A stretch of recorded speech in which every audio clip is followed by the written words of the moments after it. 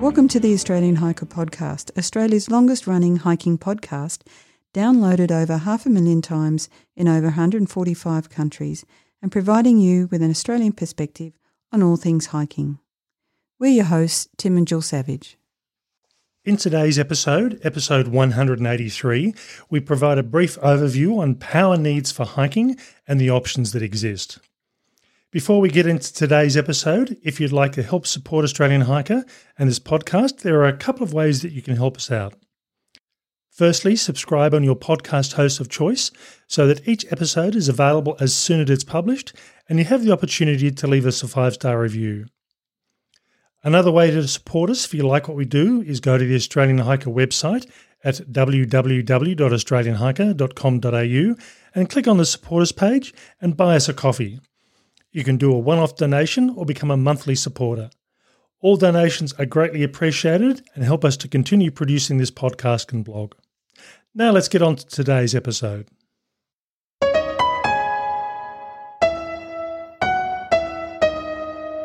For many hikers, getting out bush and going off-grid is a way to get away from all the technology and the constant pinging of your mobile phone. If you aren't connected for a few days, does it really matter? Having said that, some pieces of electronics are designed to help you hike, such as navigation devices like GPSs, headlamps to help you see, and cameras to record memories. While you can always fall back to paper maps, you can't do much about your lighting and your camera power, and on longer hikes you'll need to top up with a power source of some type. It's rare that hikers don't have at least a minimal power requirement use on trail. The type and quantity of your power recharge needs is dictated by whether you can get away with just a single charge or a single set of batteries, or whether you need to have a backup option. In this podcast episode, we look at the basic introduction to powering your hike as a hiker, as opposed to a car camper, and look at the pros and cons of the available options. Now, firstly, the most obvious type of power supply, if you like, is disposable batteries. They're a quick and easy fix, and the term disposable covers quite a broad range from the extremely cheap lead-acid batteries to the more expensive alkaline and lithium batteries. Which one you choose is going to depend on the recommendations from the specific equipment manufacturer, your desired battery life, and how much you want to spend. And certainly you can find that lead-acid batteries you can find in the $2 shops and the cheap stores. They are very cheap, but you can almost, by the time you've put them in, they've almost gone flat, as opposed to lithium batteries, which can end up being quite expensive. Now, while alkaline and lithium batteries are more expensive options compared to the lead acids, they usually are better value for money. They'll last longer. And I'll use as an example here my GPS on the very rare occasion where I've been forced to buy batteries and I could only find cheap lead acids. I was lucky to get probably about half a day on my GPS. Yeah, that's not great, is it? Whereas with lithium batteries, I'll typically pick up around about 3 days of use. So, I mean, apart from, yes, I could carry 6 times the amount of lead-acid batteries as opposed to lithiums, and that probably would work out cheaper. The inconvenience of having to swap over the batteries on a regular basis just isn't worth it. In regards to disposable batteries, you get what you pay for. So the pros tend to be that they are relatively cheap, and basically they're the cheapest upfront option. And even disposable lithium batteries tend to be cheaper than most rechargeable batteries. They're relatively long shelf life, so if you buy them a year or so down the track, they're still in good condition, you can still use them. They're not like food that tend to go off after a certain period, or not a short period anyway. And you can find them just about anywhere, whether it's a service station or a supermarket, they'll all tend to stock disposable batteries. The cons of disposable batteries is they generate more waste. This is a big one for me. Yeah. Basically, once you end up using a disposable battery, you throw it away, and we'll talk about what you should do for that in a moment. Typically, they don't tend to last that long in use. Now, again, lithium batteries and alkaline batteries will certainly last a lot longer than lead acids. However, they still do have a limited lifespan. and they need to be ideally disposed of in a dedicated disposal facility rather than just dumped in landfill. Now, disposable batteries are best for when you're using equipment occasionally and you don't have a recharging option. From here, we move on to rechargeable batteries. Now, rechargeable batteries fall into two main categories. The first type is the standard-looking battery that everyone's familiar with, and that looks almost identical to a disposable battery. Quite often they tend to be green in colour, at least in Australia, to indicate that they are a bit more environmentally friendly. The second option is a dedicated rechargeable battery, often found in digital cameras, but also in some brands of headlamps. The rechargeable batteries are often considered a step up from disposable batteries, with the main advantage being their very, very long life. And in most cases, you can recharge them and reuse them hundreds, if not thousands of times. Again, you get what you pay for, and I've seen some very cheap rechargeable batteries on the market. And in fact, it's not unusual that the really cheap rechargeable batteries will often be, and I've seen an example here where a D-size rechargeable battery is a AA put into a cardboard casing to just make it physically bigger to fit into the casing of the piece of equipment. And it doesn't last any longer than a AA battery. Oh, gee, that's a bit. I have to admit that, you know, when you go to the shop of any kind and you see the bank of batteries for sale, it's a really confusing kind of array of, you know, brands and options, and not just the sizes. I mean, there are certainly plenty of those, but, you know, even working out sometimes the difference between a disposable and a rechargeable is difficult, and, you know, maybe the price is the indicator, I don't know, but it's quite overwhelming. The advantages of rechargeable batteries is there's less environmental waste. Essentially, you're making either a disposable battery or a rechargeable battery once, but with a disposable battery, you throw it away after use. The rechargeable batteries, as we said, can be used over and over again. Yeah, we also need to acknowledge that batteries of any kind are not environmentally friendly. Let me just start with that bit. Now, they're better value over the life of the battery when compared to disposable batteries, as they can be recharged. So buying a rechargeable AA battery that's going to be able to be used 100, 200, 300 times, as opposed to buying a lithium battery which has one use, and it might be a longer term use, the use gets quite expensive after a while. Rechargeable batteries minimise the need to carry multiple disposable batteries, and that I'll put a proviso here, and this is providing you can recharge them. If you've got no mechanism to recharge them, you just have a battery that you use once and then have to carry around with you until you can either get new ones or find a recharging point. Rechargeable batteries produce less waste because they can be recharged with a simple battery charger and reused hundreds of times. Now, the disadvantages are buying high-quality rechargeable batteries is expensive in the short term, not in the long term though.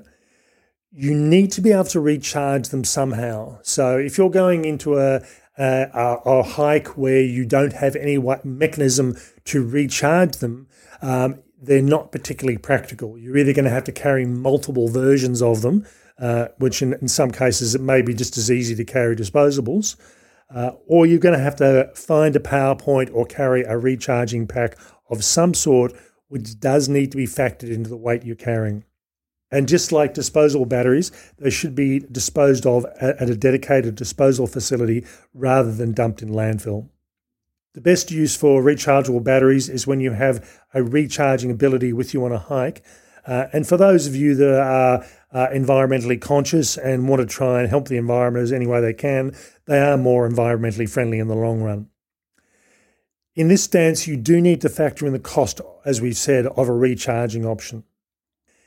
Now, taking it a step further, we'll look at power banks. Power banks are essentially a large rechargeable battery that can be used to recharge electronic devices. They're a great option for hikers who don't have access to a power point on a regular basis, or don't want to carry lots of disposable batteries or lots of rechargeable batteries for their equipment. They're also a great option for electronic devices that have built-in rechargeable batteries. So as we said, a lot of compact cameras and SLR cameras these days have rechargeable battery packs. And my compact Sony camera, which I'm using at the moment, I just plug a battery pack into the camera and charge it that way, or I plug it into a power point if I've got one. Yeah, and likewise, your phone can be charged from a power bank as well, if that's the camera that you use. So they're a very versatile piece of charging devices, more so than other battery types. And the larger versions, and again, we're talking about larger hiker-friendly versions here, not things that weigh 10 kilos sort of thing, can also be used to charge laptops and tablets. And if that's a consideration, you need to factor that in when you're purchasing one, because not all power banks have that ability. One of the other things as well that you need to be conscious of, and this sort of falls into a bit of a con here, is that I had struggled to charge my fitness watch for many years because some power banks find their power drain is so low, they don't think they're on and continually turn off. So I was finding I was having to sit there and almost have my finger on the on button for an hour just to charge it. Now, it's not always the case, but I find my larger power bank doesn't have that issue. It seems to be able to register there is a small device on there and feed the appropriate amount of power in there. Well, the good thing is, though, that things like Fitbits and those sorts of things don't actually take a lot to charge anyway. So maybe you wouldn't have to sit there for an hour. No. So other disadvantages of power banks is they're expensive to purchase and can be heavier compared to other types of power storage. Now I've got, between Jill and I, we've got 6 power banks, 2 which we bought a number of years ago, which we don't use so much anymore. I've got a small unit and a large unit. The large unit weighs roughly 600 odd grams, but it will last my power needs for 2 weeks, and that's the trade-off. And that's a lot of power usage for you too, given that you're podcasting and you're recording and doing all sorts of things for 2 weeks. So yeah, it's not something that the average hiker probably needs. That's right. But for a heavy power user like myself, I know exactly what I will need for by the week in relation to power usage. The other thing to consider as well is airlines do actually set a maximum size limit in regard to capacity of the batteries that you carry. So as an example, carrying multiple power banks on a plane, there is a limit to how much you can carry. And we'll talk about where to find more information on that in a moment. Now, the best use for power banks of whatever size you decide to carry is for heavier power users. Now, getting back to travelling by plane, batteries or batteries and electronic devices really should be carried in your carry-on luggage. They're, in most cases, not designed to go in an unpressurized baggage cabin, and potentially fires can start if you're carrying batteries in a baggage cabin. So normally when you go through and look at and sign in or check in for your flight, they'll ask if you're carrying dangerous goods. Now, most of us tend to just flick the button or say yes without thinking what that means. But this does include batteries, spare batteries and power banks that you do need to be aware of. Now, CASA, the Civil Aviation Authority, do produce apps for mobile phones and talk to you about what you can and can't carry, including batteries. And we provide the link in the written version of this podcast where you can find these apps and find out what the maximum carrying capacity for batteries on planes is.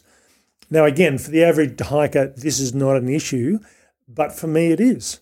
I know that on a hike that I'm going to a very remote area where I do not have the ability to plug into a power point, over a 4-week hike, I know I need a reasonably large capacity. And in that instance, I'm not able to carry what I need on an aeroplane. I need to figure out some other option. So again, factor that in when you're deciding what you are going to carry. Now, before we move away from batteries, we need to talk about battery disposal. Batteries are best classed as toxic waste and ideally shouldn't be dumped into landfill with the rest of your garbage, particularly given the number we go through each year, but rather disposed of at a battery recycling point. Now, while this isn't always an option, if possible, you should try and find your local disposal option. And if you go to the written version of this podcast, there is a link to the Australian or Battery Recycling Organisation, which provides links for both Australia by state and territory and New Zealand to dispose of batteries. Again, if we can get rid of these in the most environmentally friendly way we can, it's certainly our best option. Now, moving away from batteries as your power supply or power resupply, the next thing we're going to look at is solar panels. Now, if you're planning on being away from civilization for an extended period of time, it may not be possible to physically carry the amount of batteries that you need for all your use. And this is where solar panels come in. Companies like Goal Zero and others produce solar panels to suit just about anybody's needs. And it's not uncommon to go into a caravan park and see four-wheel drive car campers and caravan campers with their solar panels on the roof of their car or propped up against their car, charging whatever electronics they've got. As a hiker, there is a limit to the size that you can carry, and typically the smaller solar panels can generally hang off the back of your backpack and be recharging as you're walking. Yeah, that's a good idea, isn't it? Now, if you're a heavy power user, this may not be the best option, because I know my large power bank, if I want to recharge that by plugging it into a power point, it takes roughly about 2.5 to 3 hours to charge. If I use a solar panel to recharge the same device, it's around about 22 hours to recharge, which in a lot of cases means 3 days. So I need 3 days worth of sunlight to get 2 weeks worth of power recharge for my usage. Now, this may work, it may not, but it does depend on having sunlight available to be able to do this. I think it also depends on whether or not, power bank aside, whether or not you can actually power the other devices you have directly from your solar panel as well. You're a heavy user, so you've got a lot of power needs, whereas, for some people a solar panel might be just the thing. And in a lot of cases, the best option, rather than plugging your solar panel into your iPhone, the best option may actually be to charge a small power bank and then charge your device off your small power bank. And keep your power bank topped up. Yeah, keep the power bank topped up. It means you're not having to, in most cases, if that was me, it means I'll have the solar panel on the back of my pack, the cable plugged into my power bank, the power bank either sitting in the back of the pack, out of the way, and at the end of the day, or even during lunchtime, I can check it to see where it is and see what level it's at. And that may be something that's actually worthwhile, particularly if you're not an overly heavy power user. Now, the advantages of solar panels is, who doesn't like free electricity? I mean, apart from the fact you have to purchase the panel, and as long as you keep it in good condition and you have sunlight, that power is not costing you anything. So again, if you look after it, you're going to get years of use and years of recharging ability. The disadvantages can be that solar panels suitable for hikers can be slow to charge, or if you need to have a faster charge, you're going to need a larger panel that may not be physically able to be carried. If you're a heavy power user, then a small hiker-friendly panel may not provide enough power, and ultimately, no sun, no power. And again, I'll use my example of my Bibbulmun track hike in 2018. Out of 35 days, I had 27 days of rain. Now, it wasn't the entire day raining, but there were rain periods throughout, and a lot of the days were cloudy. So if you've got very heavily cloudy periods, or you're hiking in an environment where rain and cloud is common for that time of the year, You may find that a solar panel which may suit your needs when it's sunny and warm may not suit your needs when it's raining, or if you're walking through heavy forested areas. So that's a consideration when thinking about using solar panels as an option. So really the best use for solar panels is for the not so heavy power user who doesn't want to carry batteries, or for the hiker who is going so remote that basically it's just not possible to carry battery packs to suit your needs over an extended period.